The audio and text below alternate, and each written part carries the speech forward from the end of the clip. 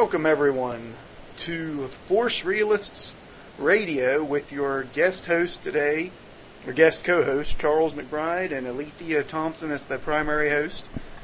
Say hi to the people, Allie. Hey! You may as well just be the host with me as a co-host today. Yeah, I know. Little Mackay is in the background crying. So, this is just an impromptu show being done on the 3rd of September because we were discussing the Jedi Code, and I made a comment to Allie that it'd be great if we had this going back and forth for Force Academy.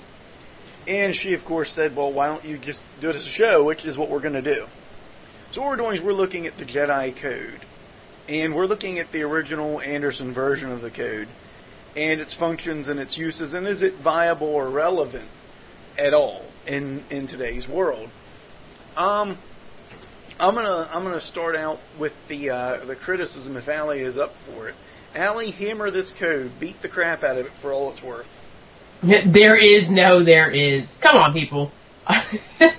Look, I don't like the code at all, the Anderson version, and I don't like the Sith code, since, that was also brought up in my training journal, that this is actually why we're doing this episode. Because they're simply supposed to be opposites just to be opposites. Now, Charles over here wants to argue that it's really good for a mantra. Well, I'm personally not a big fan of mantras, and that's just because it's me. Mantras can work for other people. To me, using the code, there is XYZ as a mantra is kind of useless, in my opinion. I mean, sure, you understand what the baseline of what it's supposed to mean is if you've taken the training and you've learned what it's supposed to mean. But at the end of the day, mantras are better if they're more specific to the purpose. Like, I've got a problem with having tolerance. Then instead of saying, there is no emotion, there is only peace, there is no emotion, there is only peace, there is no emotion, or even the full Anderson code as your mantra. Really, it's just better to say something to the effect of, I will increase my tolerance for today. Or if it's a specific problem, like you're having arguments with your family, and the reason why is because you're not very tolerant of what they're doing, you could say, I will not have an argument with my family today. I will not have an argument with my family today. Because really it's all about reprogramming the brain. That's what a mantra is used for. In reality. It really is. So to me, using the code as a mantra is just kind of ridiculous when you could get more specific, you could get more creative as to what the exact problem is. But I deal in specifics, and I was also training in college to be a counselor, so that's just me. Charles wants to argue the good point of it, so I'll go ahead and I'll let him, and then we'll toss some comments back and forth. Also joined on the line with us is Aaron and Rosalind, and hopefully they'll jump in also. Alrighty. The very first thing I'm going to hit on with the code is actually the part that you beat up the most on it, which is its use of its negativity before its positivity as a tool for reprogramming the brain. You see, the code is not perfect by any measure, but I see it as an awesome, excellent tool for those times when self-control or bias have become the central focal point of a moment. In essence, the code acts as a counterbalance, and it does this by using part of mental reprogramming, which is bringing up the negative aspect and bringing it to light for the person. A lot of mantras that are made use of, especially ones done on the fly, have a tendency to ignore the problem at hand. A person who's we'll use tolerance as an example, having difficulties with tolerance, will say, I will be more tolerant, or I am more tolerant, or I shall display tolerance, something to that degree. And then when they fail, they get crushed under the weight of the fact that the mantra didn't provide what they wanted immediately in the reprogramming. In essence, what happens is they get a negative reinforcement that this isn't working. that this aspect is not being erased or rewrote in the mind, but this problem, this difficulty, is staying already in existence as a complete opposite, an unmovable rock, as it were. This is a big problem with a lot of mantras, and I understand why people make use of them the way they do. Because initially, it does seem easier to make a mantra that is single point, focused mental reprogramming. All right, but you know what? Hold on, just real quick. A mantra is not meant to just be used for like one day or whatever. If you're trying to reprogram your brain, you have to do it more than once. You have to do it over a long, extended period of time. Otherwise, it isn't effective.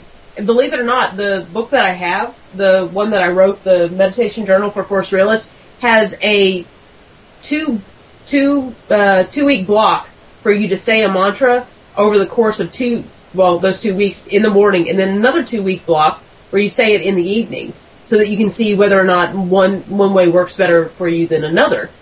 Or even, I probably should have thrown in there another one where they have a 2-week block where you say one in the morning and then one in the evening.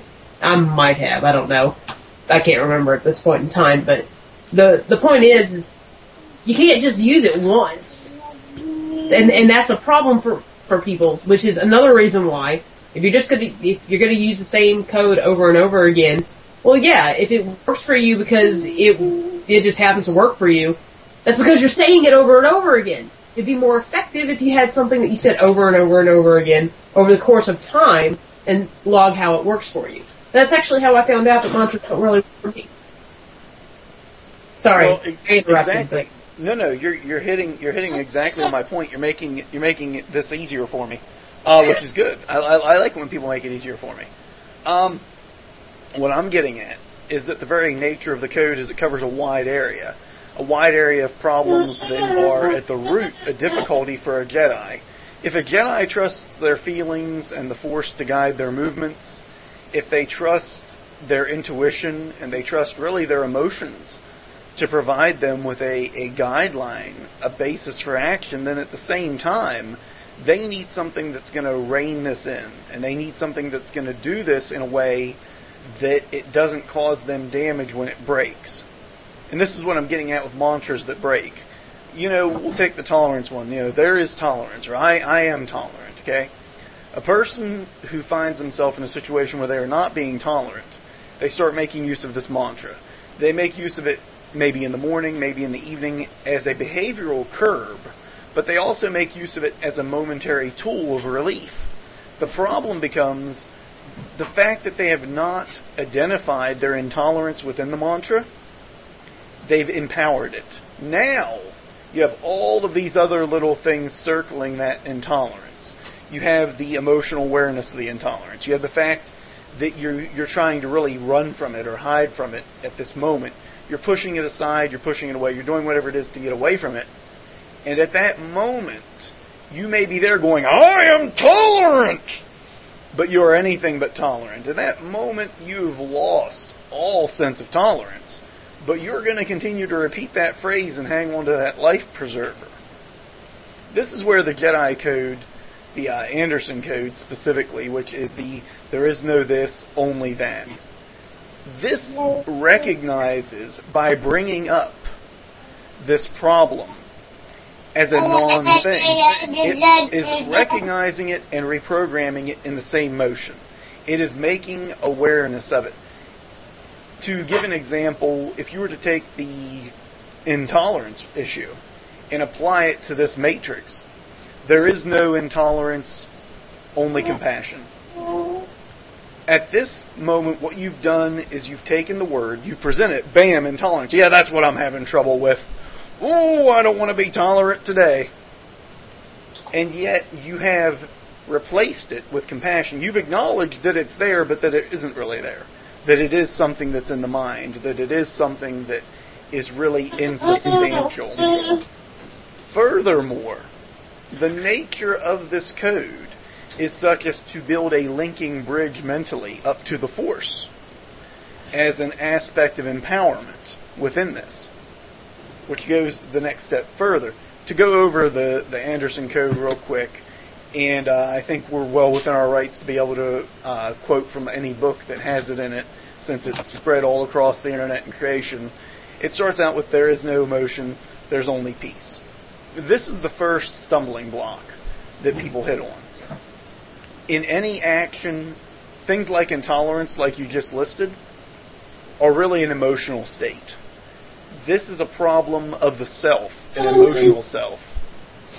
And in that, you are recognizing it and removing its power over you in the first motion, no matter what the emotion is. You're saying, I see that anger, I see that intolerance, I see that whatever it is. And it's not there. Instead, I'm going to put peace there.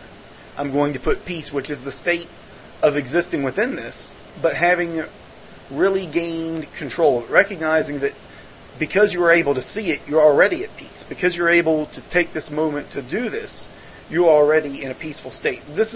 I'll get into more of why the code works like this towards the end, the advantage of using this single code, but this would work with any code similar to this, okay? In which case, my next question would be, though, because we're talking about this in the sense of, let's start out with the first line. There is no emotion, there is peace. Or in some versions of it, it is said, emotion yet peace. At what point in time do you get caught up so much that you keep saying this mantra that it never really internalizes unless you use it to catch what you're doing? And doesn't that become kind of a problem? Because you become so reliant off of it? When you start to say a mantra at a point like, I will be intolerant, your whole goal is so that you internalize it, and hopefully at some point in time it'll get to the point where it just becomes your very nature to not have the problem of intolerance. To a degree, yes. The thing we have to look at is also the base nature of the person. You can internalize any code, any mantra, any set of beliefs, but only at the end of the day to a degree. And that degree is very, very dependent on the nature of who you are and how you live in this world. That being said also, even the most Zen person, even the most relaxed, most peaceful individual is going to have moments of emotional outage, not really outrage. I say outage because pushing outward emotionally, the result being that they are no longer acting from a state of controlled self or compassion or functional self, but they lose a bit of who they are into that moment. You do want to internalize the code, and I'll be getting into that and the strengthening of the code via its internalization in a little bit. I want to hit on how it builds up to the force first. But this is a good point. There does come a point also when a person relies on the code and it's doing nothing for them because they've not internalized the art of the code. What that is to say, instead of focusing all of your energy and self into this mantra, instead of empowering it to make it a reality internally, which is really energetic. I mean, you can say there's psychology to it, and to a degree that is true also. But I have found, my experience with mantras is they only work when you really put power into your own words. You have to really make that the law of the land for yourself. So when you're driving down the highway, and that's my favorite example. That's still psychology, just saying. It is psychology due to emphasis. But at the same time, I could make a very valid case that all mysticism is based off using energy through psychological methods. So, and I would argue the same thing. I'm just saying that you shouldn't really remove it from the psychological aspect at all, because it really is completely psychological aspect. Well, yes, it still is within the psychological aspect, but too many people see it only as psychological. And what I mean by that, there's this tendency when you make something psychological, you also make it all in your head, for the common man at least. For the Jedi, we recognize, I'd like to say I recognize, I can say with certainty that Allie recognizes that there is a great interconnection between all parts of the whole, and that no one thing is exclusory inside the human life. That is to say, it's not all in your head, but at the same time, It is separate from your body while being interconnected to your body. It is separate from your soul while being interconnected in a deep part of your soul. That these parts are all working together, but they're also mashed together, as any working machine is.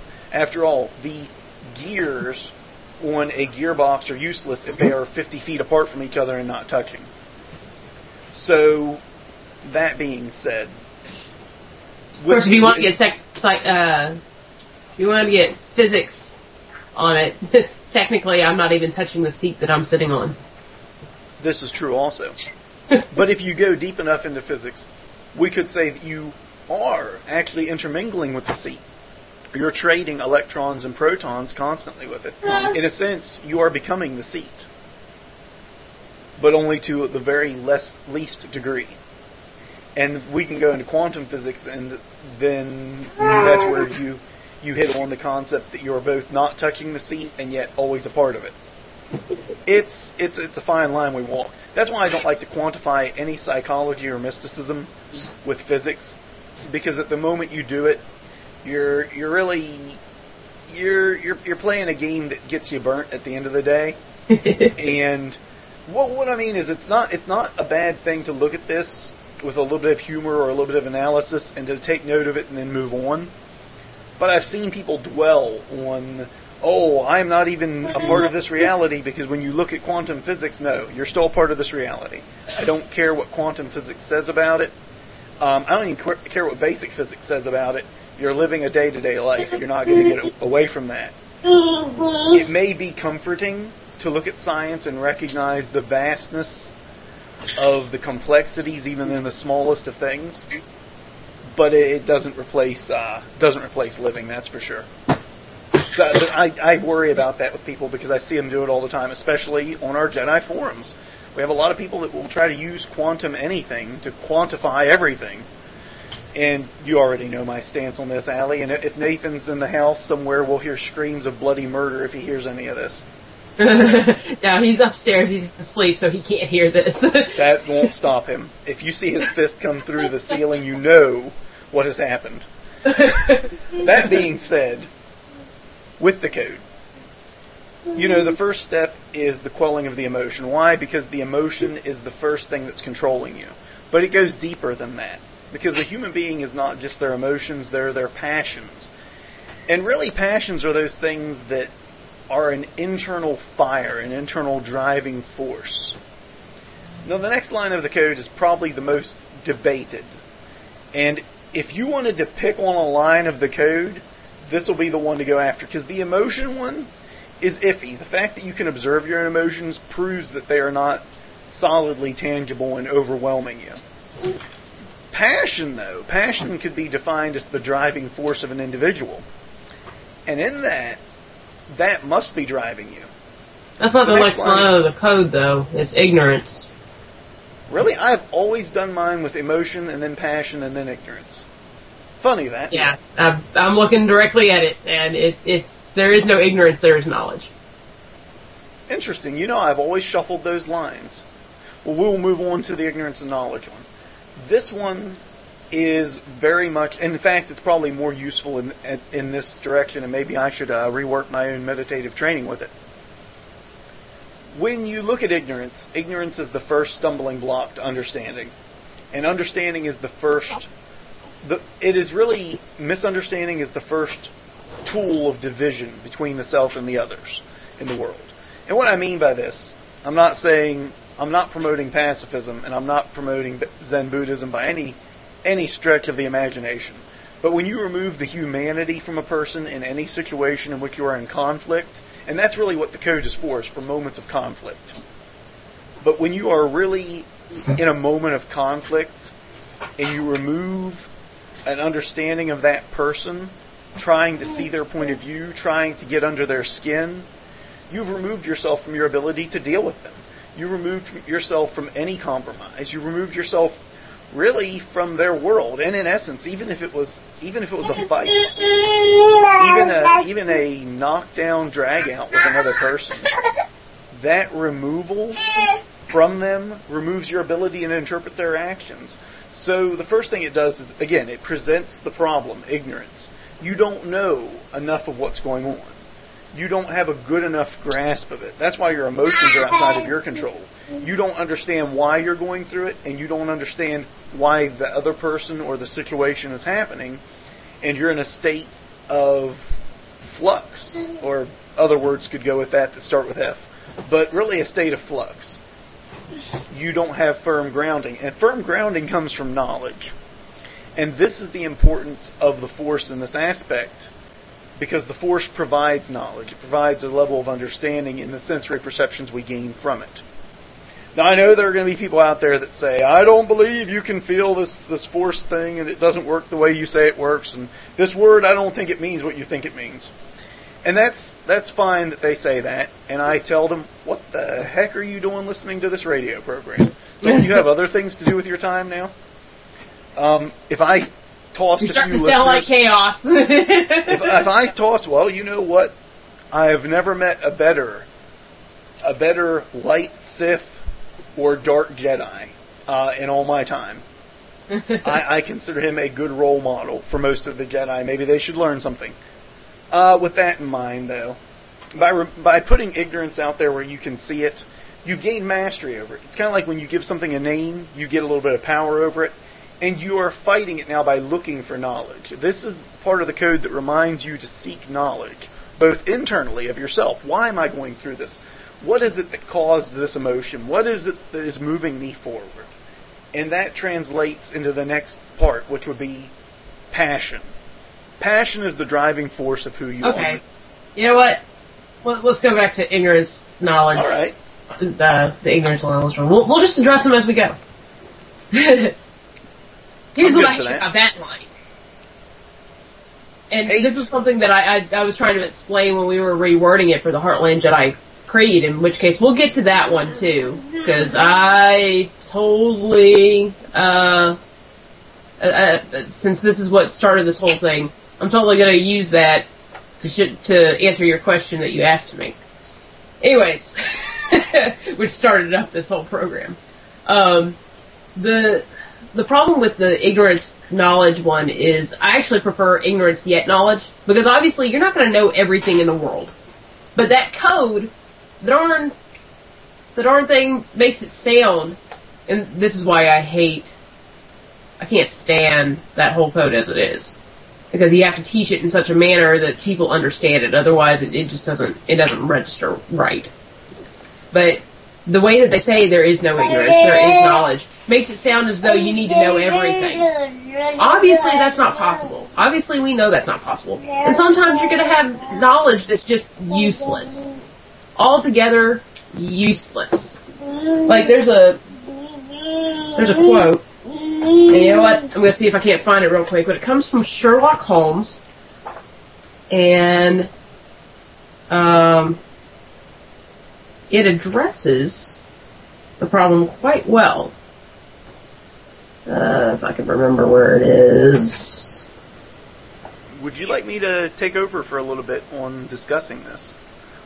Yes. But if I do, it may be bringing up some counterpoints, but I'll just bring up my experience with ignorance and knowledge. Actually, hold on. I found it. Ha! See? I bought you some time.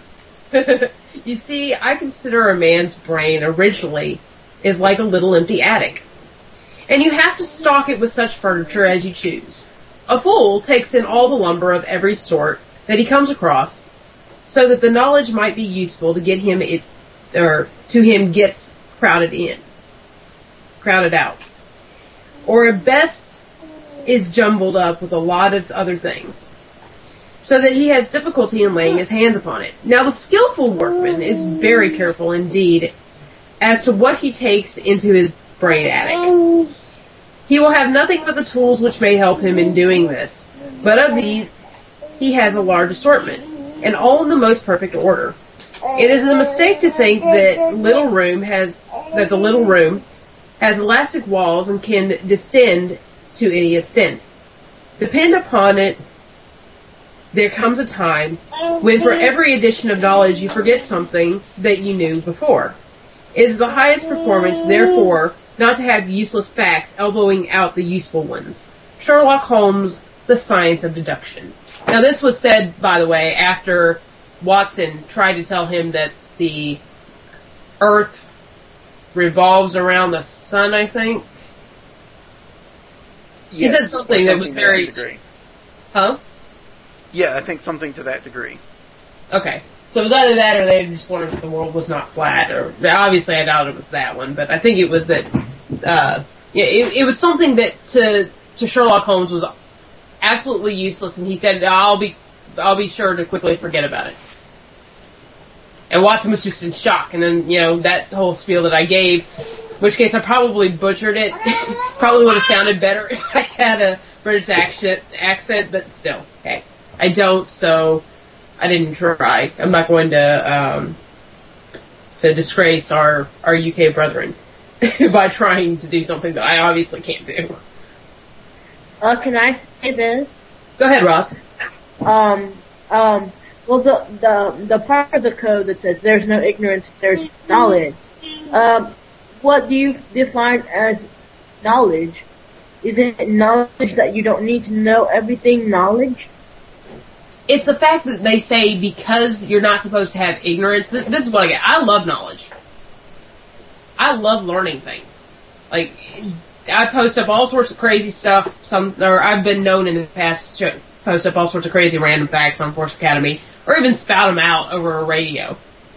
Not just online radio. I mean, like, when I was in the military, we would shoot back really random facts, and one day I actually came over the radio when we were at the detainee facility. I was like, yep, that's me, www.randomfactsuniversity.edu.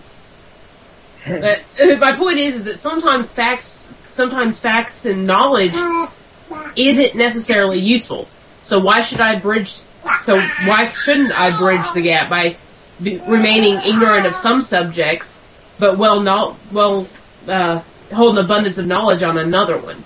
I don't think that the code says you can't do that. But that's the problem that I have with it, is that people get this idea in their head, and we have to teach it in such a manner that they understand that's not what it means. That's why I can't stand the code at all. That's part of the learning curve. That's part of the learning curve. You get to that point. Rosalind, here's the thing. People, and I really hate to say this, but there are a lot of people in this world that are idiots.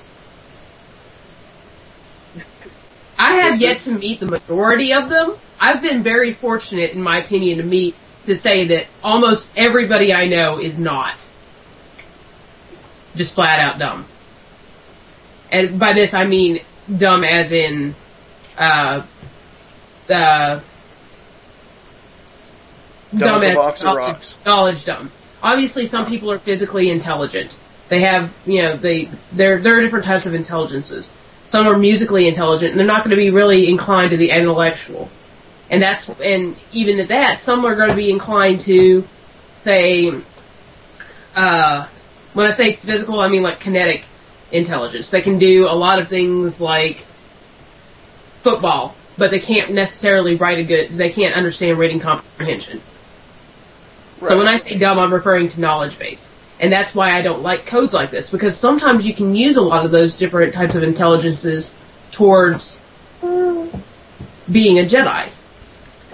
It's just really, you have to find a creative way of communicating with those people. Well, that's part of the learning experience. We only part of the learning experience. I think that's part of the learning experience. Learning that there are really no absolutes, really, is still understanding the code, but taking it. I don't think you should take the code at its face value. But people do. That's my problem. Why? That's why I don't like the code, because people take it at face value, and then I have to sit there. There's an old saying. We had in the Army this motto. Oh my God, when I came in, it was an army of one, O-N-E, and they had 1,000 different ways that they could explain what this meant. Well, one day, I went to a recruiter's office, and I said, I don't understand this army of one deal. Everybody thinks it means this. Some people think that it means officer, NCO, and enlisted. And all this stuff, and he goes, let me put it to you this way, Benton. because that was my name back then, Benton. In my opinion, if you have to take more than 30 seconds to explain what a motto is, it's useless. And that's how I see this code, is that it's, because it takes that long, and it's not a motto, it's a code. That's apples and oranges. That's not, it's still the same thing, because people don't understand it. If you have to sit there and explain to somebody, emotion, or there is no emotion, there is peace, people understand, actually, believe it or not, you say emotion yet peace, people understand that better than they do there is no emotion, there is peace. Or if you say ignorance yet knowledge, they understand that one better than saying there is no ignorance, there is knowledge. Which is another reason why I don't like the there is no, there is version of this code. I don't like the version, and I'll tell you why, because when I put it in my training journal, I explained it very clearly. Blah, blah, blah, blah. I have to find it later, but, that's not a motto. For me, that's not a motto. It's a code, and it's not supposed to be readily explainable because people are supposed to decipher it in order to.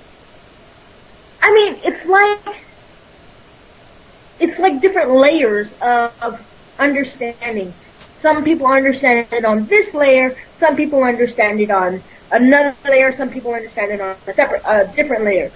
It's like the Bible, and there's some people who understand that thing on face value, who take it very literally. There's another set of people who understand it a separate way, very figuratively, and there's another set of people who take it very practically. You know, it's different set of understanding. And if you change the code to ignorance yet knowledge, it takes away that level of understanding, I think. Well, believe it or not, it wasn't changed easier. that. You make it easier. It was actually changed from emotion yet knowledge. Emotion yet peace. It was changed to there is no, there is, for the record. Actually, for the record,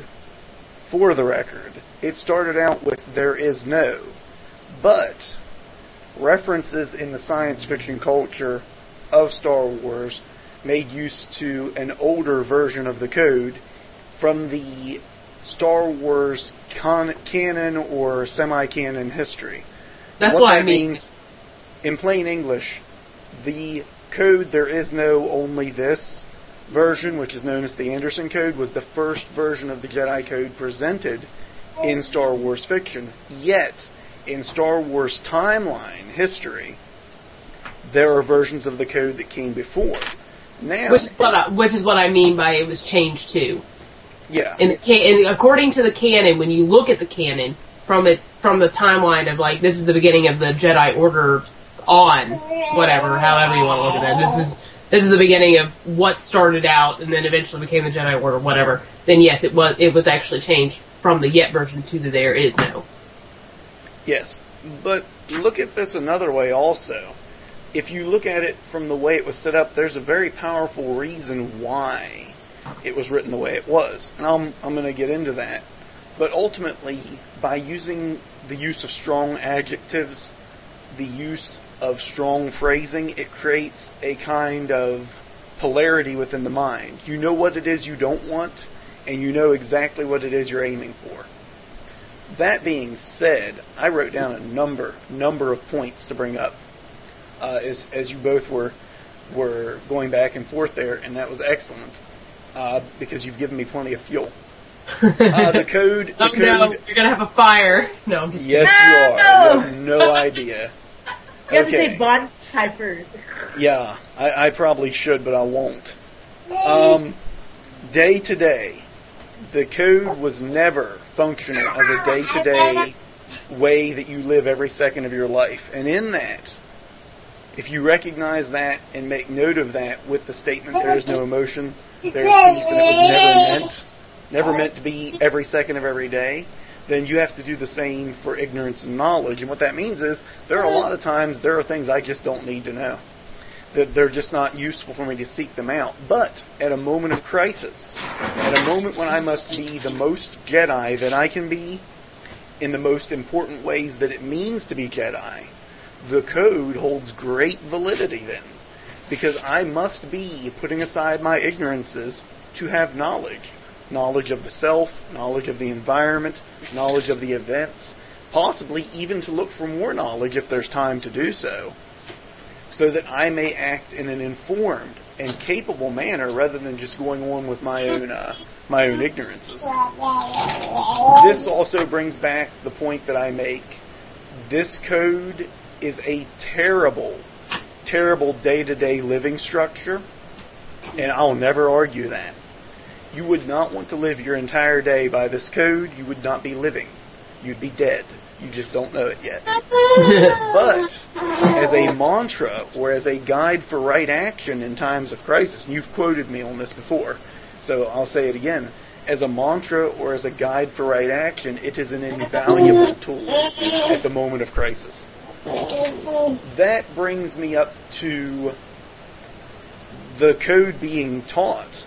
There's this big miscomprehension in my mind, and it stems from all of our different Jedi academies that are out there, in which the instructors want to show how great and awesome they are. And this is my problem with the way they teach the code. They get up and they write a lecture on the code, not just a little snippet as to how it's affected them or how they found it useful in their life. Even at the end of the day, this radio program we're doing, if I was to put this into text, my thoughts on this would amount to maybe 2 or 3 lines of text per line of code, if that. What they do is they want to show their vast and great understanding of the code, because they have such great awareness of it. They want to prove how big and bad they are. So they write a document on the code. And the truth is that does nothing else do. The code should be understood not by reading what Charles has to say, not by reading what Allie has to say, or what anyone else has to say, but instead through meditation on the aspects of it and how it is made use of in the day-to-day life.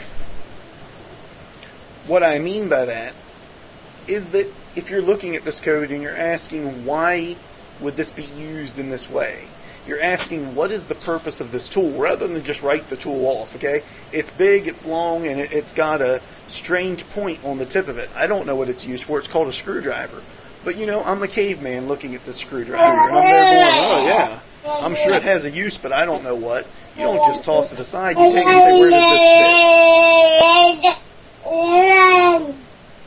That's Makai's contribution. Yes, it is. That's exactly. He's expressing where it fits. And it fits in those moments when you're overwhelmed. It is a safety net. It is a tool to be brought in at those times where you no longer have that ability to function. But that's my view of it. For a Jedi, any Jedi, there should be some meditation on this code. Meditation as to when this makes sense, when it is useful, where it is functional, and why it's been considered the core of our focus and development for over 10 years. However, that's not how it's handled. Okay? Let me make this really clear. No group at present is handling the code in such a way that it remains a functional and viable tool that I have seen. Instead, they butcher the code by taking away that great opportunity for the student to meditate upon it line by line over the course of weeks and months in their training. They take away that great value within the code that can be gained from that meditation, and they replace it with whatever the masters have found. And the result is that instead of all of us coming to this kind of understanding of what a Jedi is, and you'll notice that a lot of the people you yourself tend to agree with and tend to favor, Alethea, are the same people that took a great amount of time meditating on this code at a time when no one had presented their definition as the final say. I don't even present mine as the final say. I listened to last week's impromptu show with Chaos.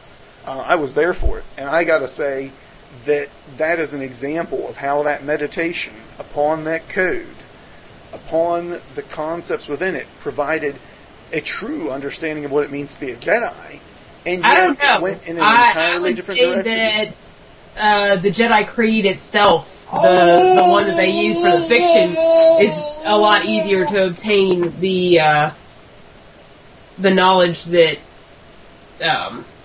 Chaos demonstrated last week during his impromptu Force Realist episode. Yes, it is very Not much code itself. It is much easier. It is much easier. It is also easier, instead of doing push-ups, to get yourself a machine that lifts you up off the ground and puts you back on the floor. But it doesn't build the muscle that's required. And in this, I see this code meditating on it as a muscle-building tool.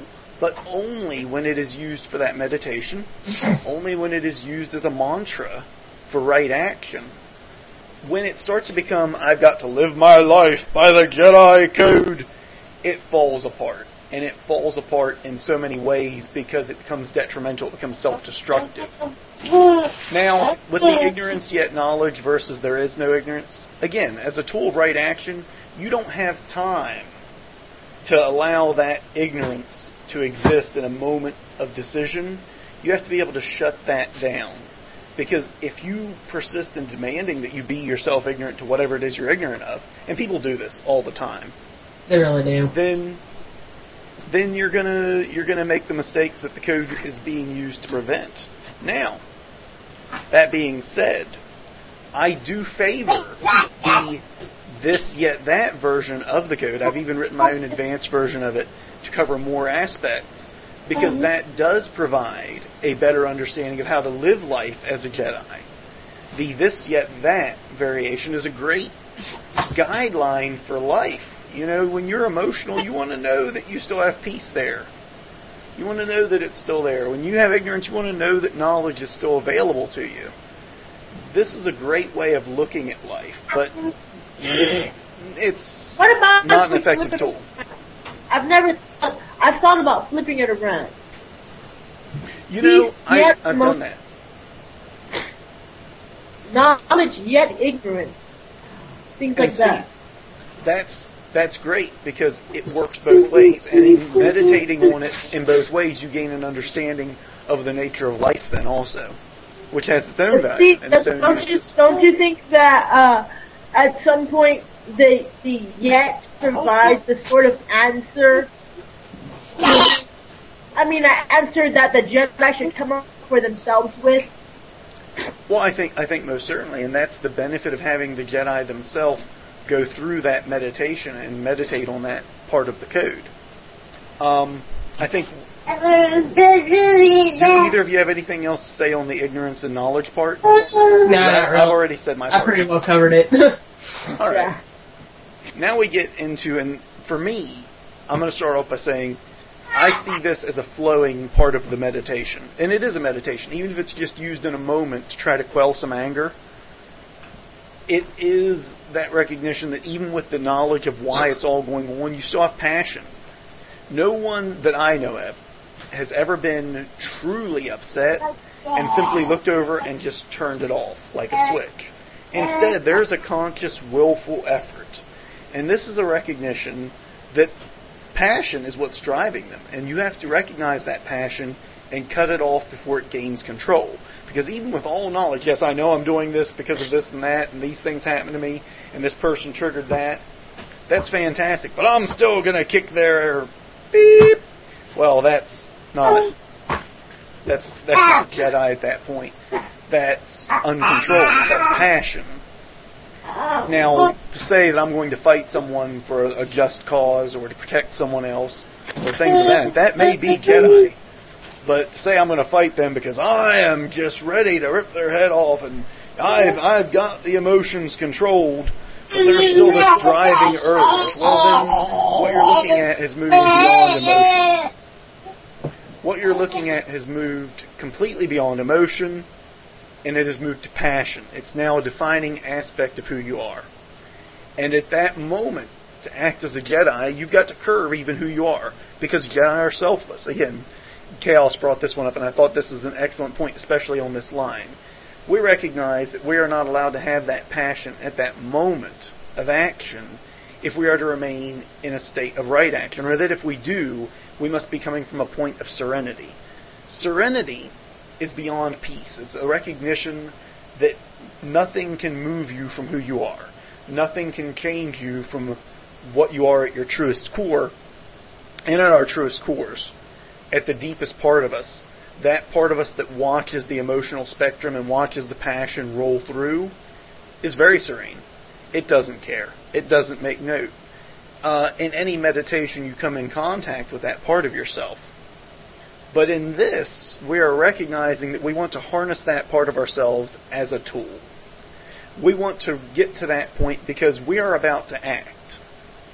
We have analyzed the situation, we've put emotion aside, and now we are removing passion. Why? Because we're about to do something. As a Jedi, we've reached a point in conflict that the mantra and the code has acted as a resolutory cycle. Even if you did not think each line through, having meditated on it, having internalized it, as you said, Allie, is going to give you this focus of strength, at least hopefully. That's what I have to say. That's my use of it. And again, I say the code is a great mantra, an excellent tool for right action in a moment of crisis.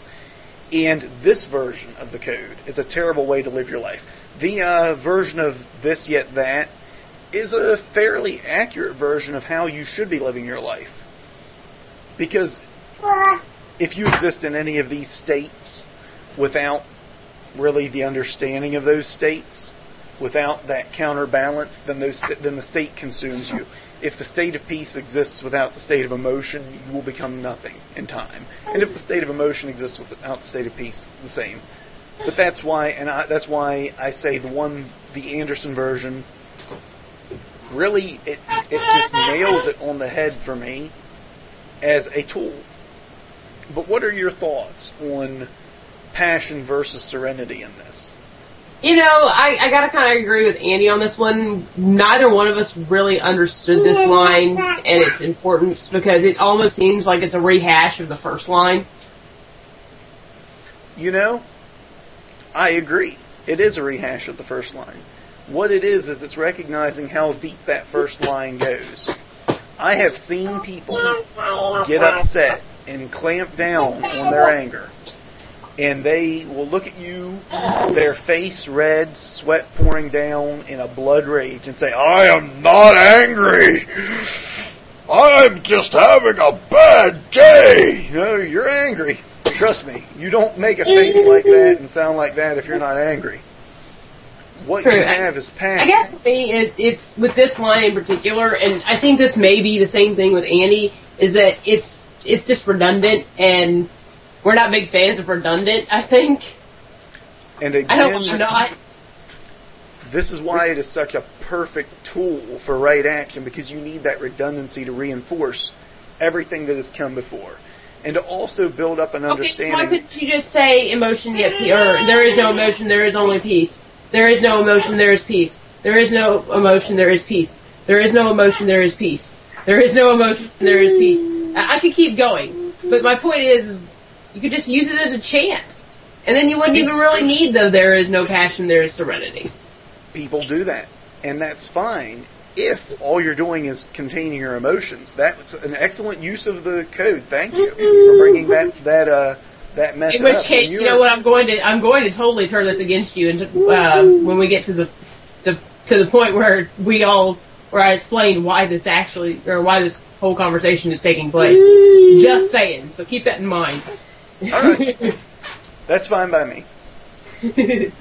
The reason for the reinforcement when using the code as a tool of right action is because you do need to reinforce it. Now, why not use the same line before? Because passion is a deeper word than emotion. And even once you've gained some measure of control of your emotions, that driving force of who you are may not yet be quelled. You may still have, with all of the knowledge you've gained, with having subdued ignorance, there's still a part of you that can be acting out of spite or malice, out of a drive for revenge.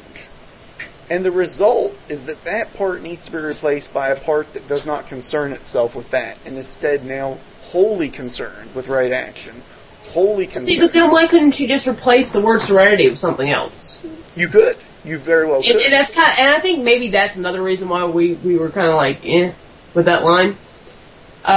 Actually, if you look at the Heartland Code, it was, you can deduce where everything came from, but you'll notice that the idea behind there is no passion, there's serenity was omitted from it because there was no point in re-putting it in there the way it was meant to be put into the code.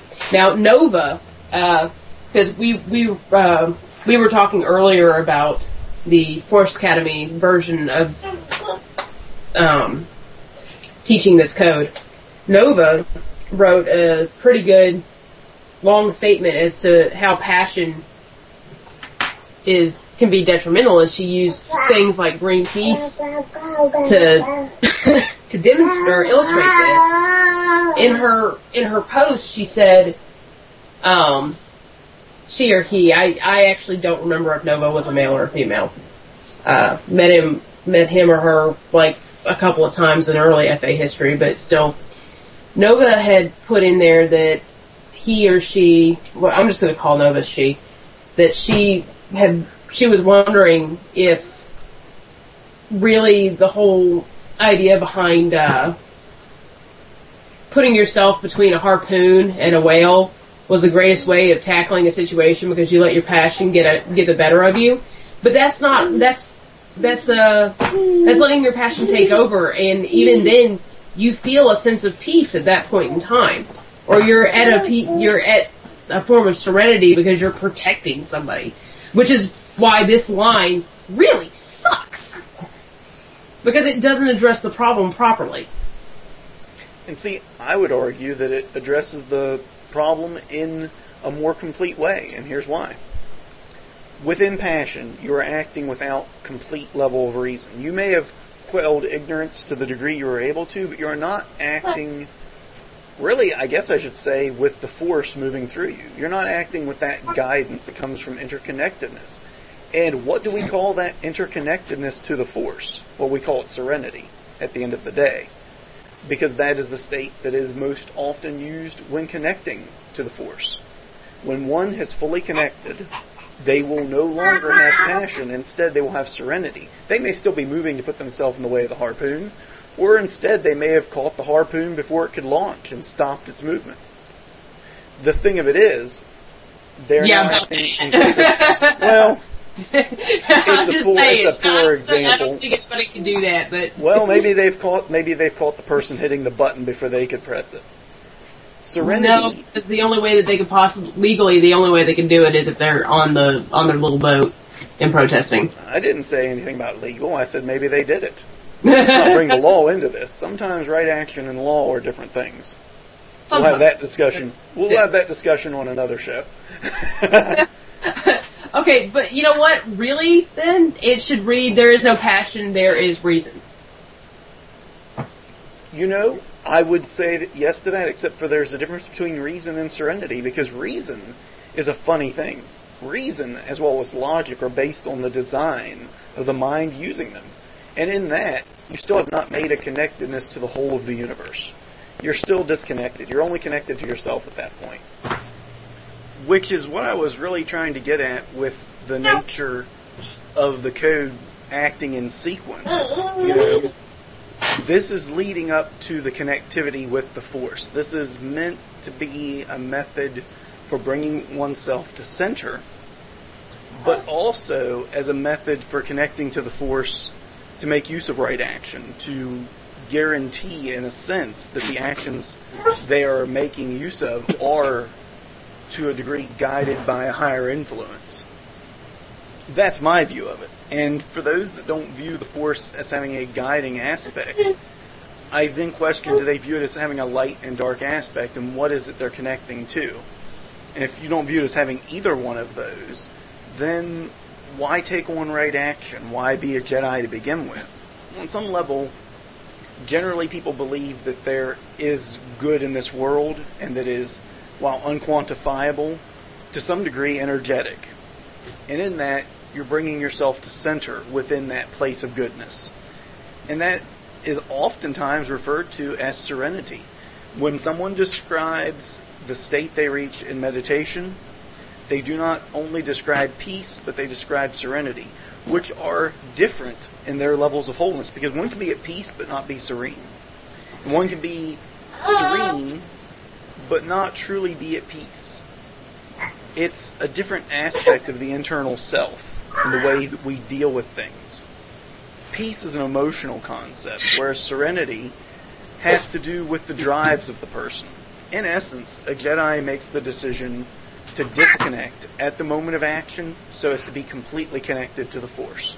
And the code lines up to that. It leads up to that. As a tool, it pushes you in that direction. And that's why I say it is a great tool in that respect. But does anyone have anything else to say on the passion versus serenity? Serenity, by definition, and hold on, let me pull up Merriam-Webster because that's the one that I usually use,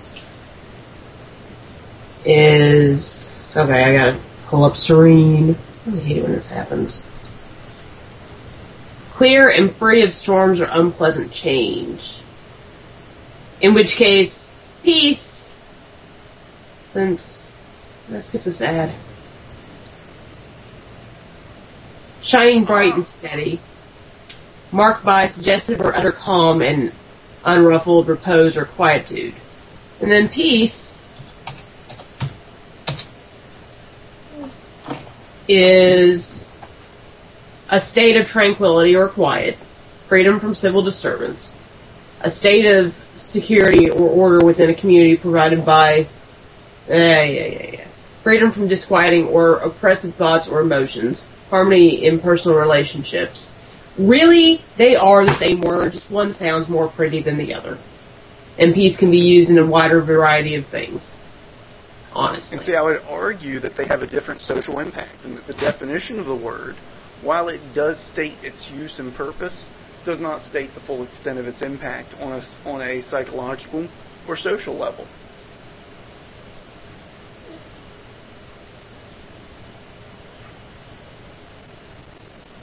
Still there? It's the same word. And yet my argument is still valid. Well, to an effect. But really, the only reason that serenity has a bigger impact than peace is because serenity is a prettier word.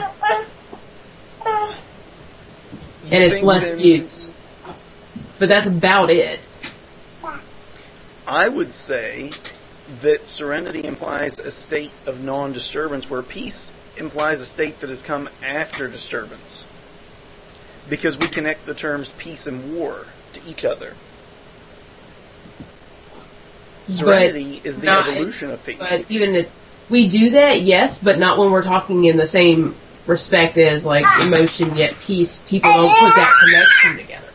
And that's kind of, then that's another problem that we have with the code, is that not a lot of people actually internalize, or actually, well, no, I've said this a couple of times in this show. People don't actually take the time to internalize what that code means. Which is why I feel we should probably just do away with it, because I get so wrapped up in things, and it needs to be a little bit more concrete for people to be able to look at it and be like, okay, well, I guess there's really no way to misinterpret this code. And see, I disagree. Yeah, go ahead. I would like to say that serenity, I think, is a state of mind. Peace is an active state. I mean, it's like, it's a thing that comes after action. Like Charles said, it comes after a state of no peace. Peace comes after a state of no peace. I think serenity enjoys a wider reputation because it is a state of mind. It is a life. I think it is a lifestyle. Except they're both a state of mind. Because even when you look at peace and war, hold on, even when you look at peace and war, peace is a state of mind for the people. It's a state where they believe there is no conflict. There is nothing there to hinder them until somebody decides that they're going to act up again. And really, it's a state of mind. Peace also kind of part of your state of mind, or Well, peace also carries with it the threat of conflict. Serenity, you can be in conflict and still be serene. Absolutely. You can be in conflict and still be at a state of peace. Because you just decide that you're going to remove yourself and put yourself into a more objective point of view when you look at things.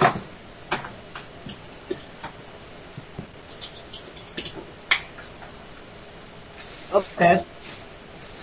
And see, I won't argue the definitions of the words, although there are subtle differences. They do exist. Those subtle differences do amount to very similar meanings. There's a big difference between same and similar. They are equivalent for each other, but they are not equal to. In that, there's also the question of what is invoked in the mind when the code is mentioned. What is invoked in the mind with each line from this code? And that is what is important to me for the use of a mantra. Now, this asks the question, does Merriam-Webster have any impact on the value of your mantra?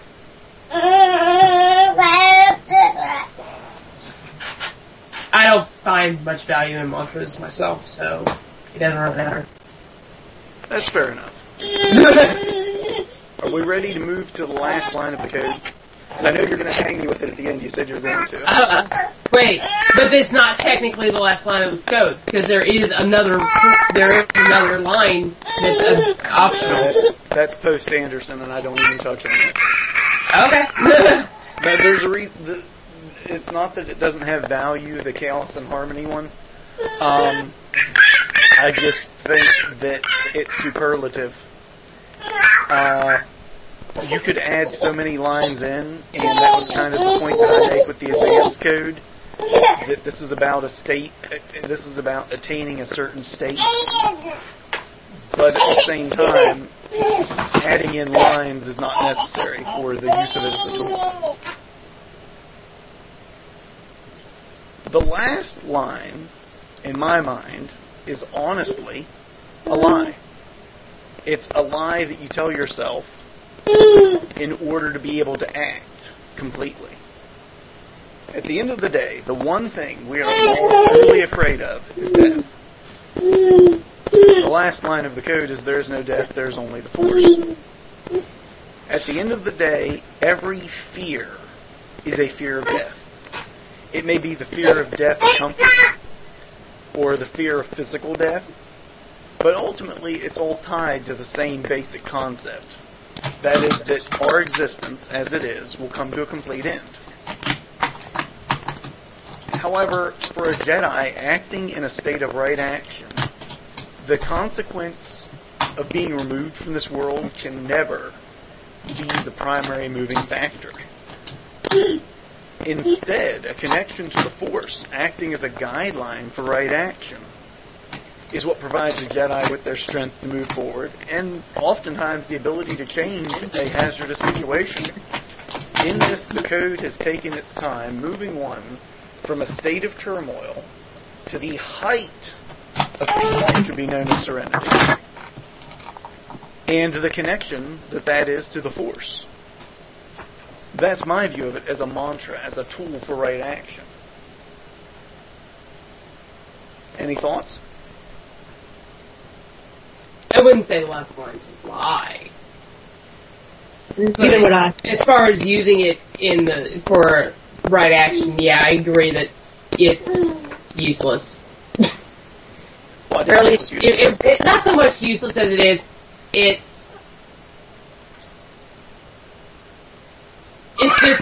not something that should enter into your mind as a factor. I agree that it shouldn't enter into your mind as a factor. And that's actually one of the things that I really dislike about Fire and Brimstone pastors. They look and they're like, well, you're all going to hell, and this is why you should join the Christian church. And it's just kind of like, that's more reason why I don't want to. Because you're telling me that I'm going to go one place or another, and that's fear-mongering. I don't really care where I go. I don't really care what happens at the end, as long as I live my life. in for the best way possible for those around me. That's all that really matters. Sounds like the last line of the code to me. Well, I think... Go ahead. I was going to say the last line is not a quote, not a lie, because there's a law of energy. I don't know if it's produced or someone else, but fundamentally, there is force. If the force is energy, then there really is no death. We are moving on to a different state of energy. However you look at it. So there really is no death. Well, see, this is kind of what I'm getting at here. Is really that line is more something for comfort rather than right action. That's what that line has always meant to me. Is it's more of a line about comforting somebody than it is right action. No, I don't think that's the truth. The fear of death can stop you in your tracks. Knowing that there is no death, there is the force can dissuade you. It compels you to move. It is a necessity for right action. That even though I die, I yet live because I'm a part of the force. So therefore, I can do whatever needs to be done in reason. But see, you just said it's all the same reason. I'm like, it's a line for comfort. I mean, I can understand what you're talking about, and I'm really sorry that he's over here making noise, but I can understand what you mean. But even at that, like, really, to me, it really shouldn't come into your mind that I might die from this situation. Because once you start thinking, well, there is a possibility that I'm going to die, and now I'm saying there is no death, there is force, but how am I, do I need to now come to terms with everything that I've done? And how it affect me later on? But by this line, and here's the other thing, is a lot of people have always used this line in the respect of physical death. I don't use it that way, personally, but that's what a lot of people look at it as. I use it from the same perspective as what they use the tarot card to mean. Most people think tarot card means physical death. No, it actually just means change. It's just another... You die from this one journey because it's changing to another journey. So it's Say that again one more time. Huh? What? Say that again one more time. We had some static. Oh, okay. I'm sorry. What I said was, I don't remember what I said. About the death tarot card. Oh yeah, okay. So anyways, it's not. A lot of people use this line to mean that it's talking about physical mortal death, but I tend to use it from the perspective that you have the tarot card, and what the tarot card is basically saying is that it's a death from one journey to another, possibly. Or it could be actual death, but most of the time what it means is it means change. You're changing from one thing to another. It's a transformational process. And that's actually how I would prefer that people teach this line in the code, is that you're moving forward from one thing, you're changing over to another. And that is considered a death of that journey and entering into the next journey.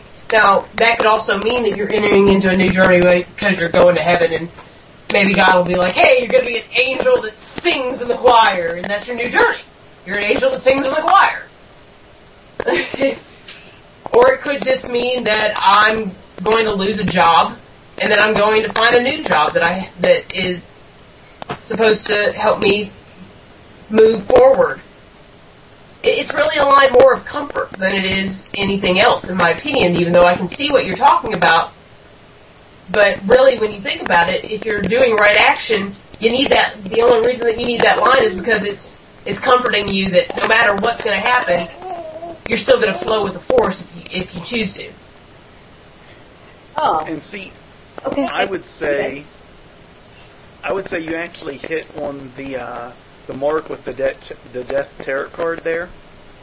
And what it is saying is that this isn't even in existence, the factor that a change is happening. There is only the force, because it flows your emotion, because you're connected to it. You're moving in the course of right action. That would be what I would say. But then again, that's using it as a tool, a mantra for right action. It's not using it as a tool for living your life. Again, for how your life is and how it should be, the code which comes in with the code that comes in with death yet the force would be a better method for living your life. It would be a better measure of how to express your life, whereas the other code where it says there is no death, there's only the force, is a recognition that while all things may have changes and come to an end, the force underlies all things, and thereby its currents move all things. Yeah, I can agree with that. The other big factor, as I've said before, to me the code is a mantra for right action, but it's a tool for building up that connection to the force. Eventually, a Jedi should be able to call on the code without calling on the mantra. Should be able to call on that connection and that method of thinking and acting without necessarily reciting it.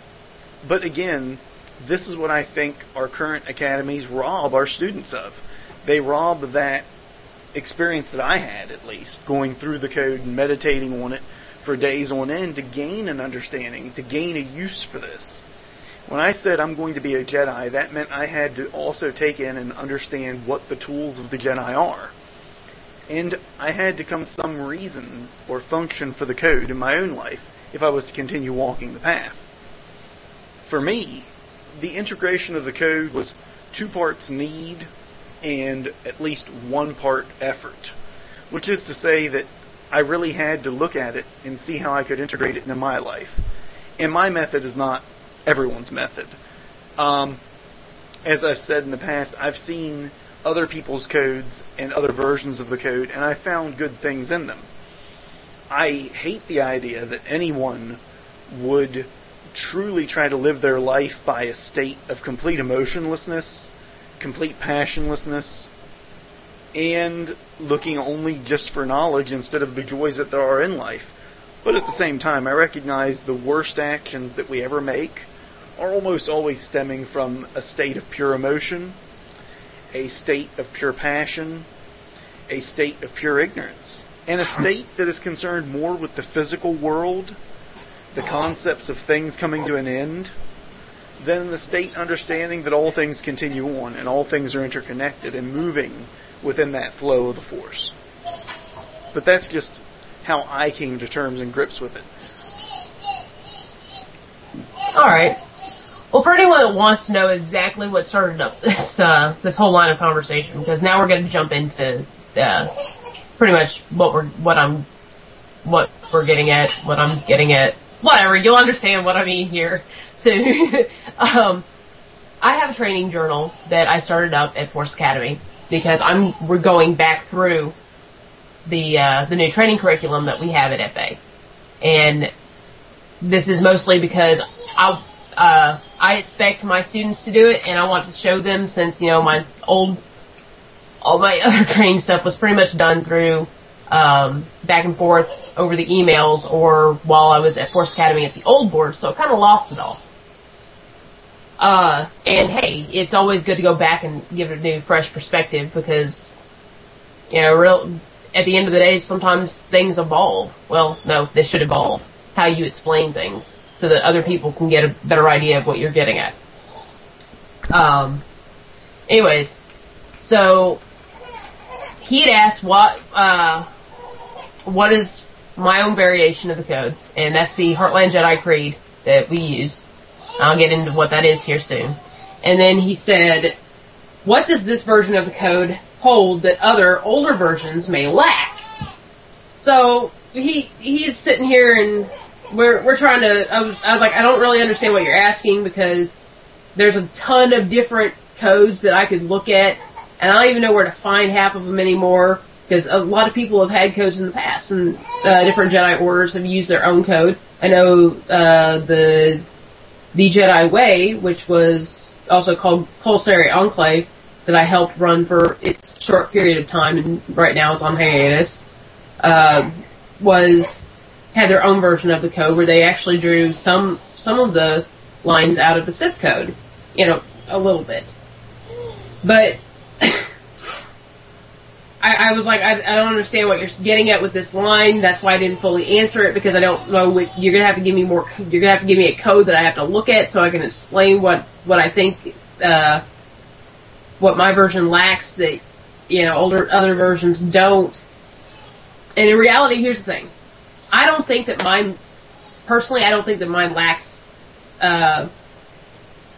lacks anything from particularly this code, the one that we just went over.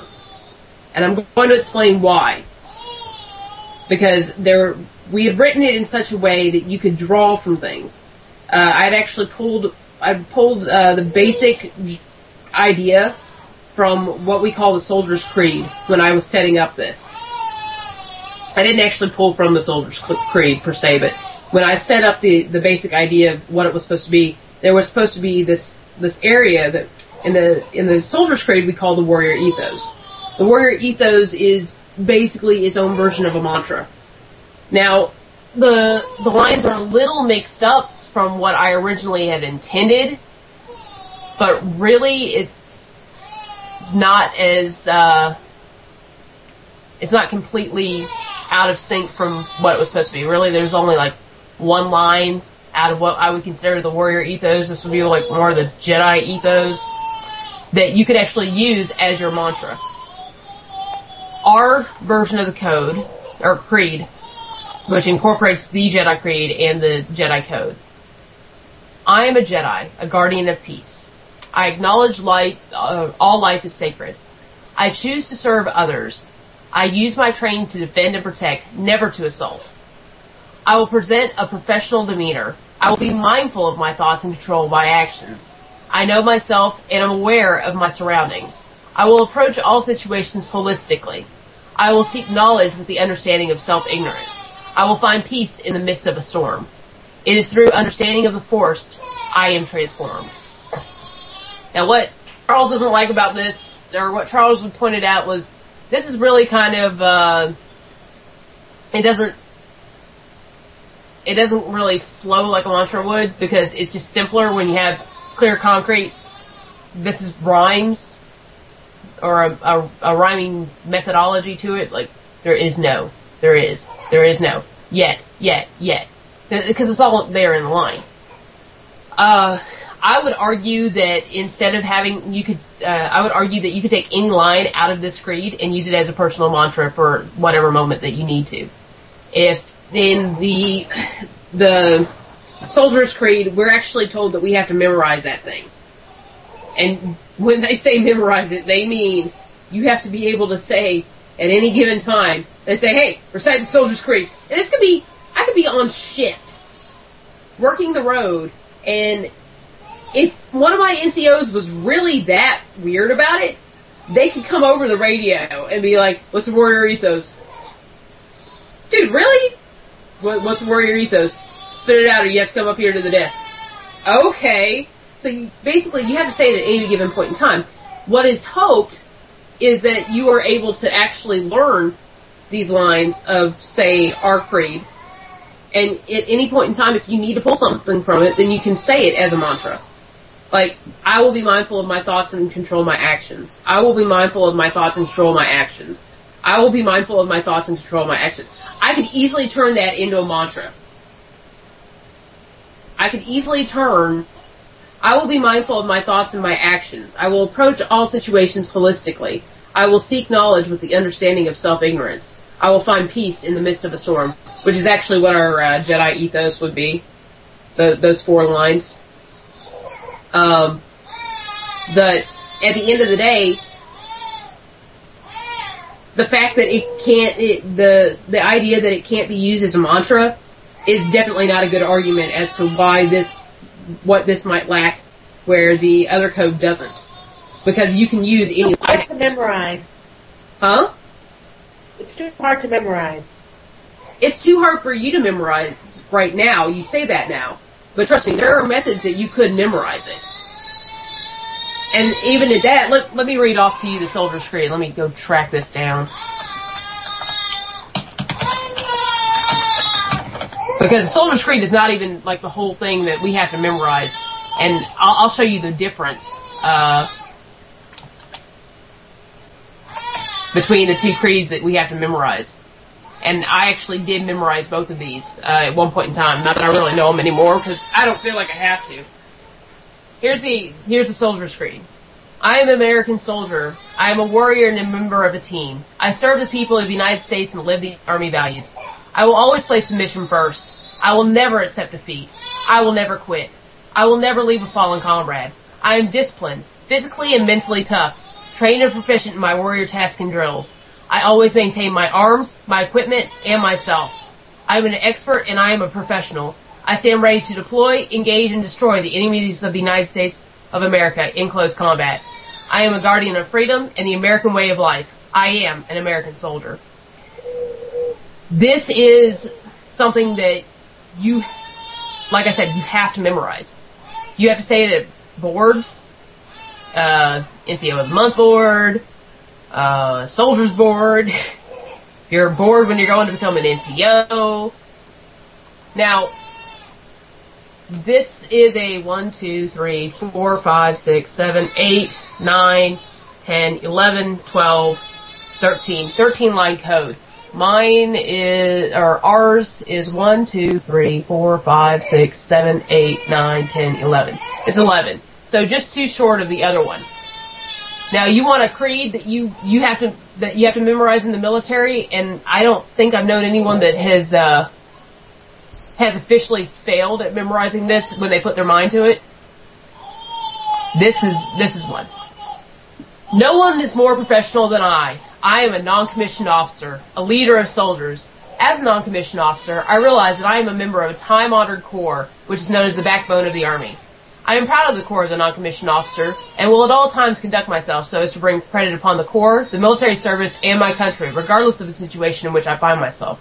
I will not use my grade or position to attain pleasure, profit, or personal safety. Competence is my watchword. My two basic responsibilities will always be uppermost in my mind: accomplishment of my mission and the welfare of my soldiers. I will strive to remain technically and tactically proficient. I am aware of my role as a non-commissioned officer. I will fulfill my responsibilities inherent in that role. All soldiers are entitled to outstanding leadership. I will provide that leadership. I know my soldiers, and I will always place their needs above my own. I will communicate consistently with my soldiers and never leave them uninformed. I will be fair and impartial when recommending both rewards and punishment. Officers of my unit will have maximum time to accomplish their duties. They will not have to accomplish mine. I will earn their respect and confidence, as well as that of my soldiers.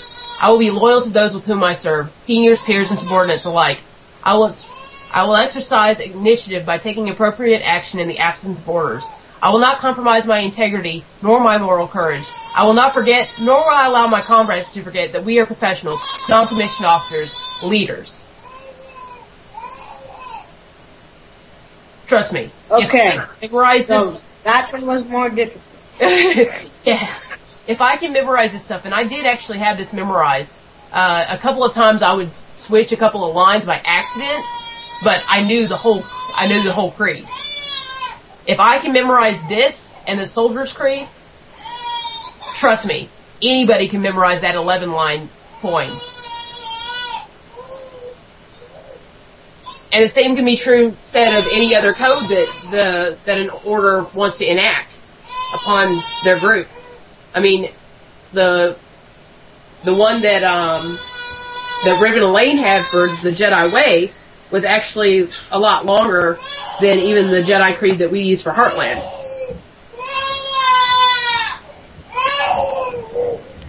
It does raise an interesting point, but at the same time, I could make the argument that reciting the entirety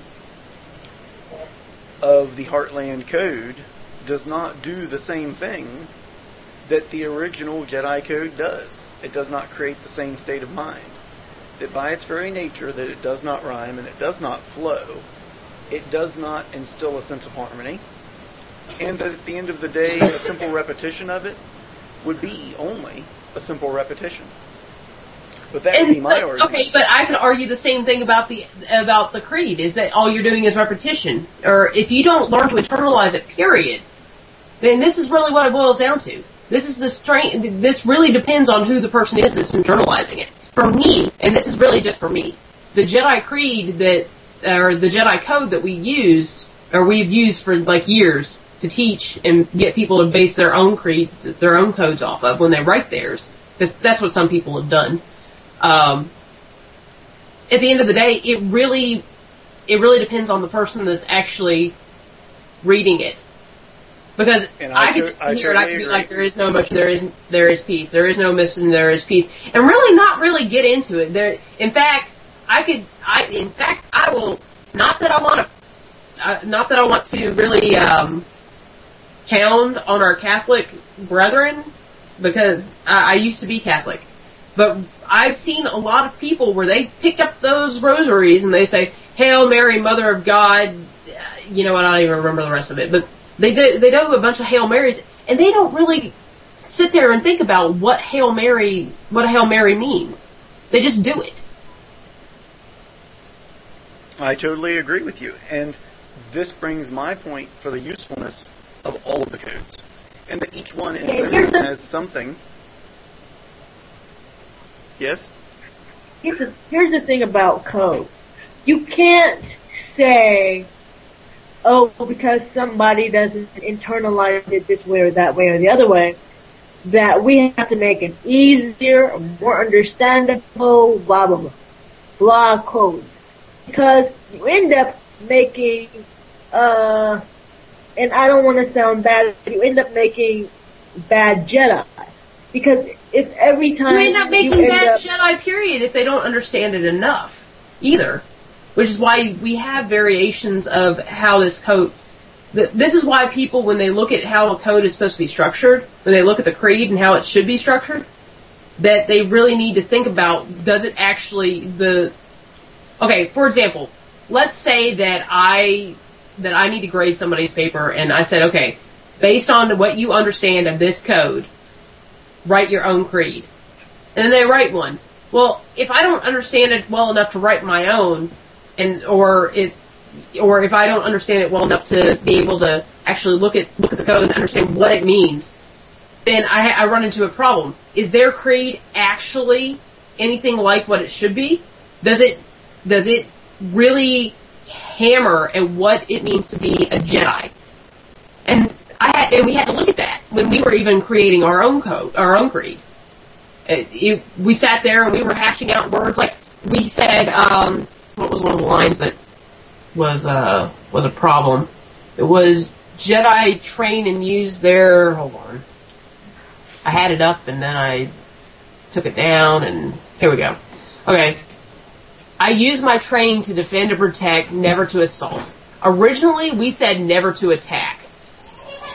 But at the end of the day, we realized that there really is a bigger difference between attack and assault. And it goes in, the person that came up with, well, we probably need to change it from attack to assault, was actually a military police officer in the Kentucky National Guard. He's like, it'd probably be a better idea. And that word changes everything about how this line is perceived. It changes everything when you understand that it was that you need to look at it from a legal perspective when you see the word.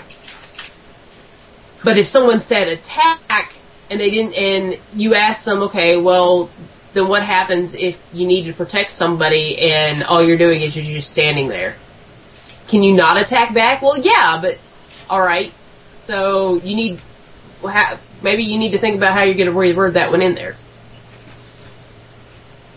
Every word that you say really does tell you whether or not the person understands what that code means.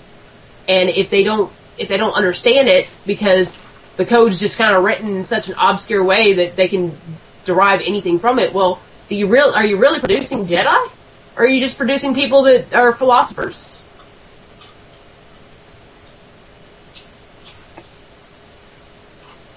So yes, sometimes having variations of that creed, of that code, so that people understand it better is important. You cut out there for a second, Allie. Could you say that again? Which part? I don't know. You cut out. Just like the last 2 seconds. Oh, okay. Well, what I was saying was, it really is important what you say or how things are worded, because sometimes people don't get it. And we really don't want to just produce a bunch of philosophers in the Jedi community. We want to produce people that know what they're talking about.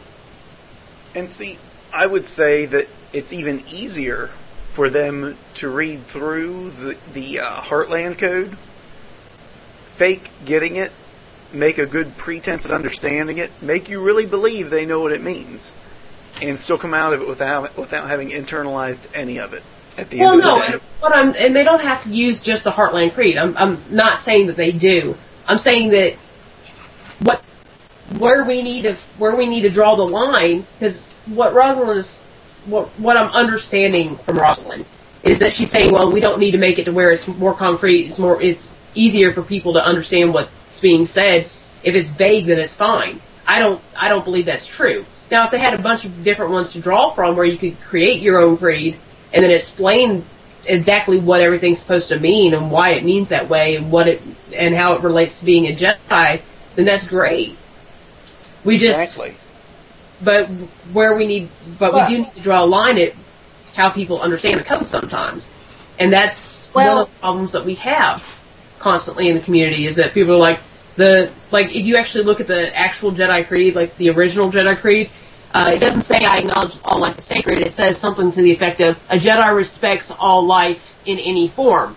And I've seen so many people that are like, well, all Jedi should be vegetarians because killing other animals and eating them is evil, and da-da-da-da, and you guys are all evil because you eat animals. Bah. And really, to me, they're not what that line really means. Here's the thing about people who don't get it. Now. Well, we can show them. I mean, I don't see what the problem is with a bit of discussion. It's like with anything that's worth learning. Well, I guess that's not true.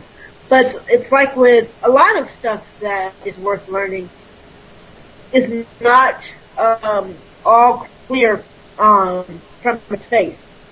But part of what makes us such a great Jedi community is that each of us has had separate experiences with the code, and has a good understanding of the code. But in reality, I think we need to come together and we need to say, this is the code we're going to stand by, this is the creed, these are the tenets. And in that, give people the freedom to develop their own individual code, but under the umbrella of the code, the tenets, and the creed that we as a community have decided upon. Well, see, and that's pretty much exactly what's been going on, and that's actually what we did with the Heartland Creed. And I keep referring back to the Heartland Creed because this really is what kind of sparked the whole conversation. But there are other creeds that people have used throughout the years, and they've built them based off of the original code and the original creed, so that people understand. And now, we were having some technical difficulties for anyone that can't really tell, but my husband was in here earlier, and as he had pointed out, another issue that we have is that the English language is very, very specific. People need things written down in very specific ways, otherwise they don't quite understand what's being gotten, what everything's boiling down to. And that goes back to what your form of intelligence is. You could be musically inclined, you could be kinetically inclined, there's 7 different ones from, I think it's Gardner's theory. No, maybe Gardner's theories. I don't remember. We went over this in college the other day, but there's 7 different theories, okay? Just know that. And it's like musical, kinetic, and a bunch of other ones. So, anyways, the problem that we run into also is when we actually pull people from different cultures. So, like, if somebody from Japan was sitting there looking at what we said, or what the code said, what the creed said, they might not get it because it's not specific enough, or it's not generalized enough, or the word doesn't translate over to them the way that it would for us. So when you have a pool of different codes and creeds for people to look over, it helps them generate in their heads what's going on here, why things are being worded the way that they're being worded, what exactly is the overall communicate, or what overall are they trying to communicate with each line. And that's why just having one creed, one version of the creed, doesn't really help people. And that's actually one of the things that at least Force Academy is going to try to move to, is where you can write your own creed, your own code, and whatnot. And then somebody who knows exactly what it's supposed to mean,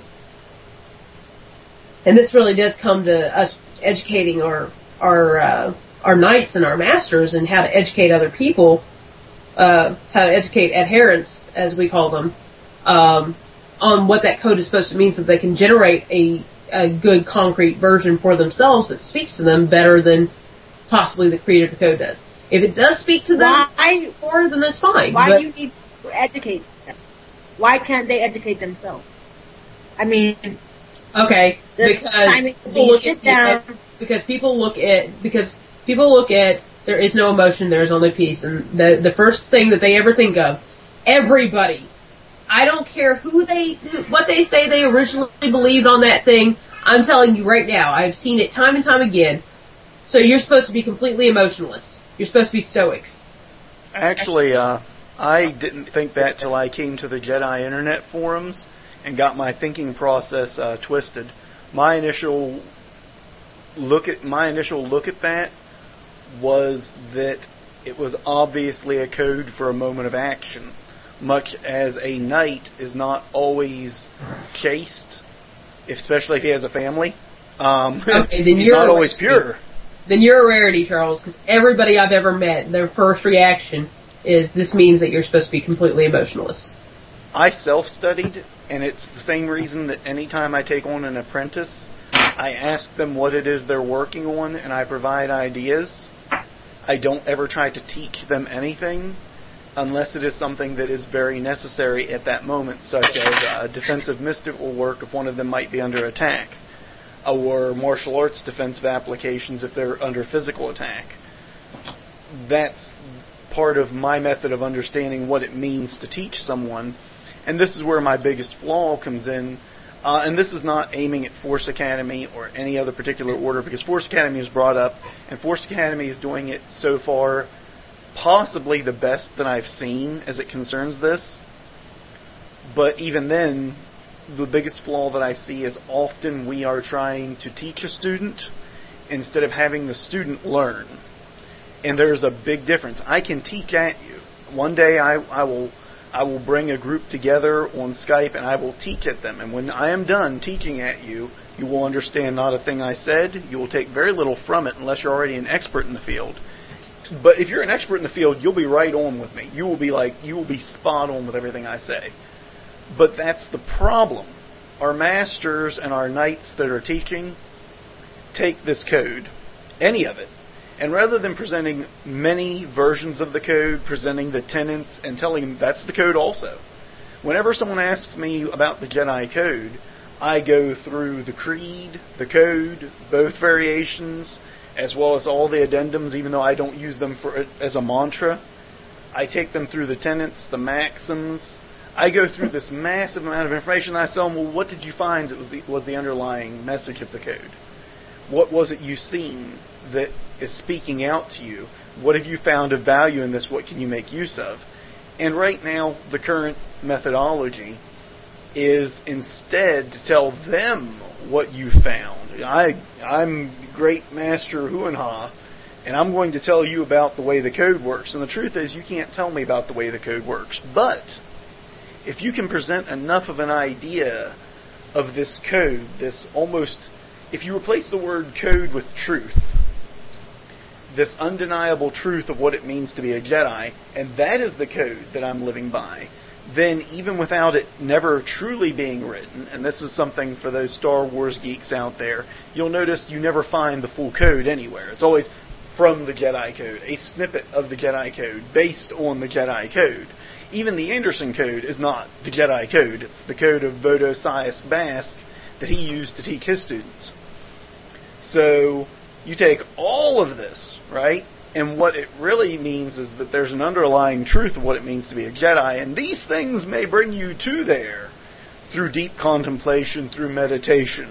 And if you look at all of these things as a whole, there's an underlying message, and that message is the code. But if I wrote that message down for you, it would keep in it. And if you read it first, it would take something away from it. And even if I write it down and you read it, you won't own the code. It won't be yours. It'll be someone else's. It'll be mine.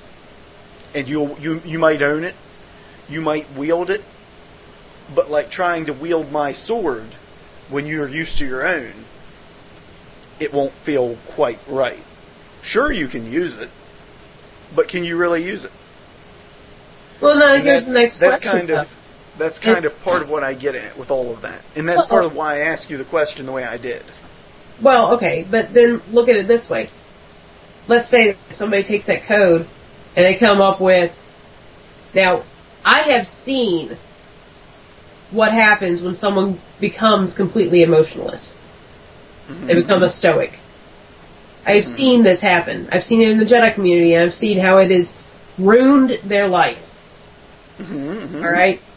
So then, what exactly happens because you let them get to that point where they're like, okay, well, you know, this is what my code is, and in that, let's say that one of the lines happen to be, a Jedi must be emotionless at all times. Because you let them just contemplate what it meant, then you run into a problem.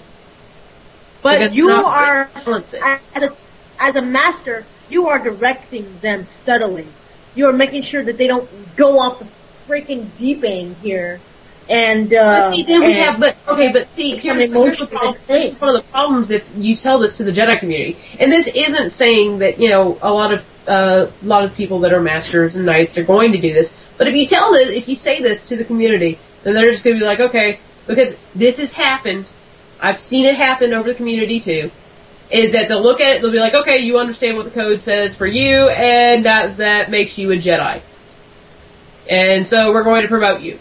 Because you pass the test, and they don't really put enough time into it to actually get in there and look at whether or not they really internalized what it is that the person's saying. Why do they not? Nuts too. That's not a problem of teaching. That's a problem of assessing.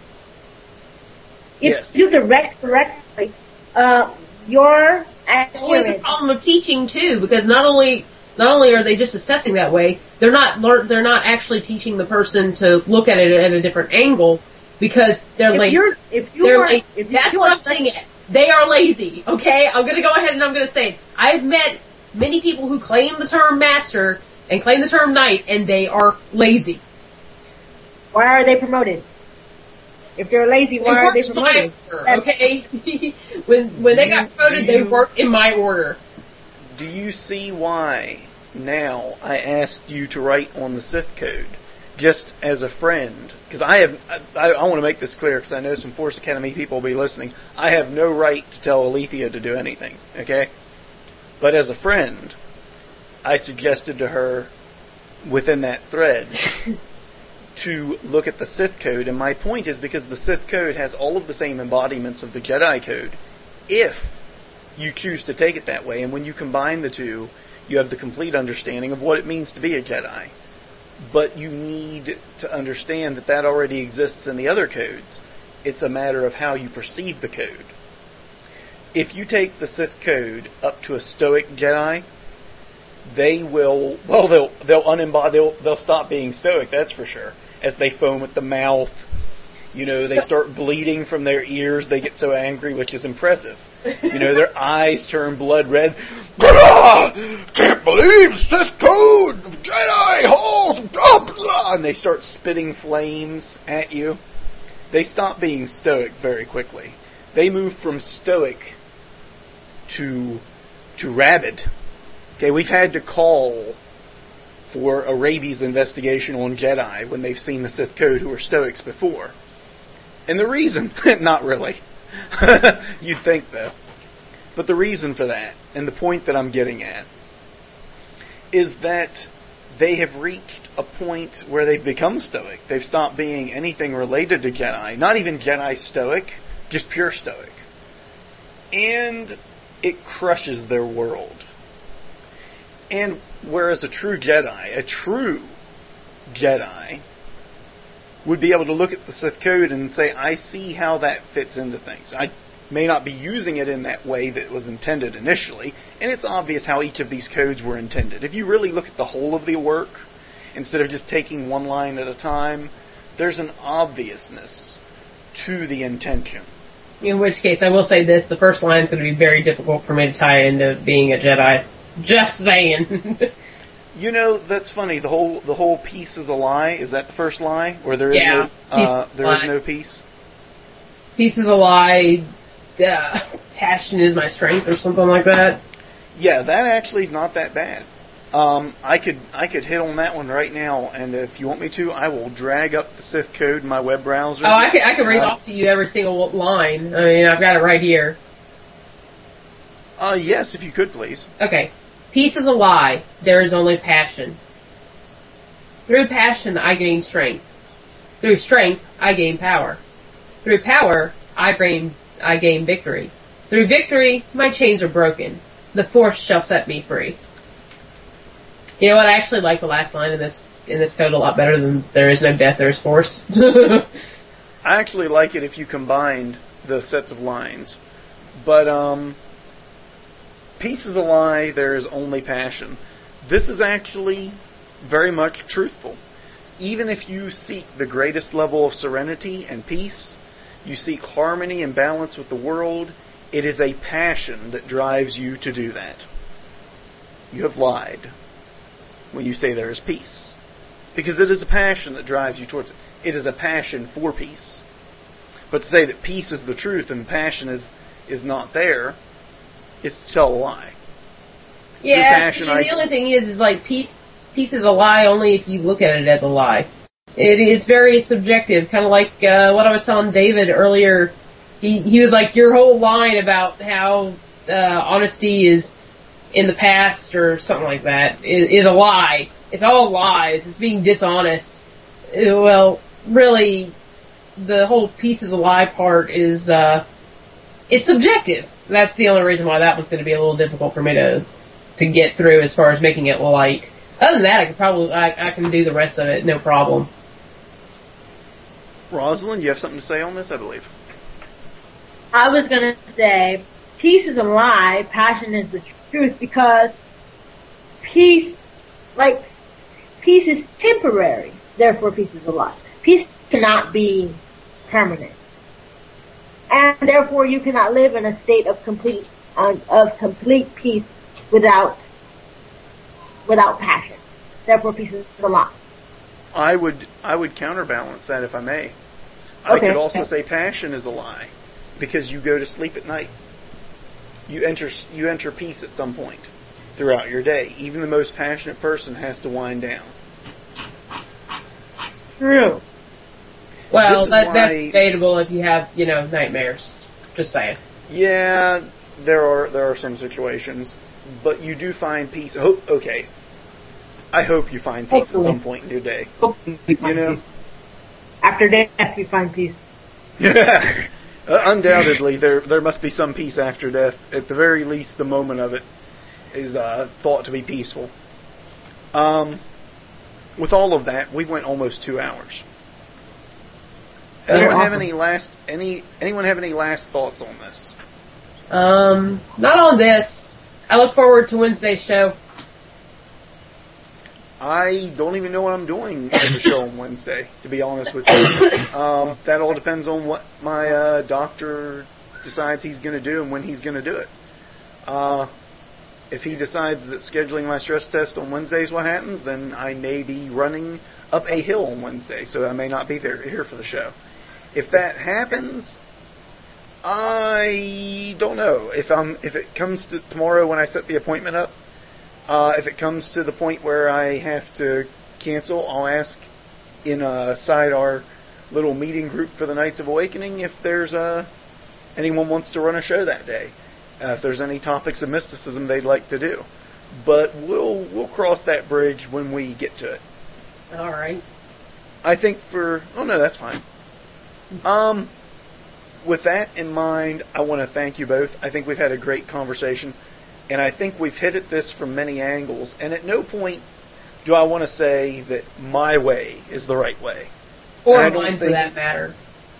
Exactly. Or mine. None of us are here to tell you that our way is the right way, but we're here to provide you some differing perspectives today. Because we all had a measure of peace while we discussed this, and a modicum of passion, I'd have to say. And on that note, as always, to the count. 1, 2, 3. Awaken The night within.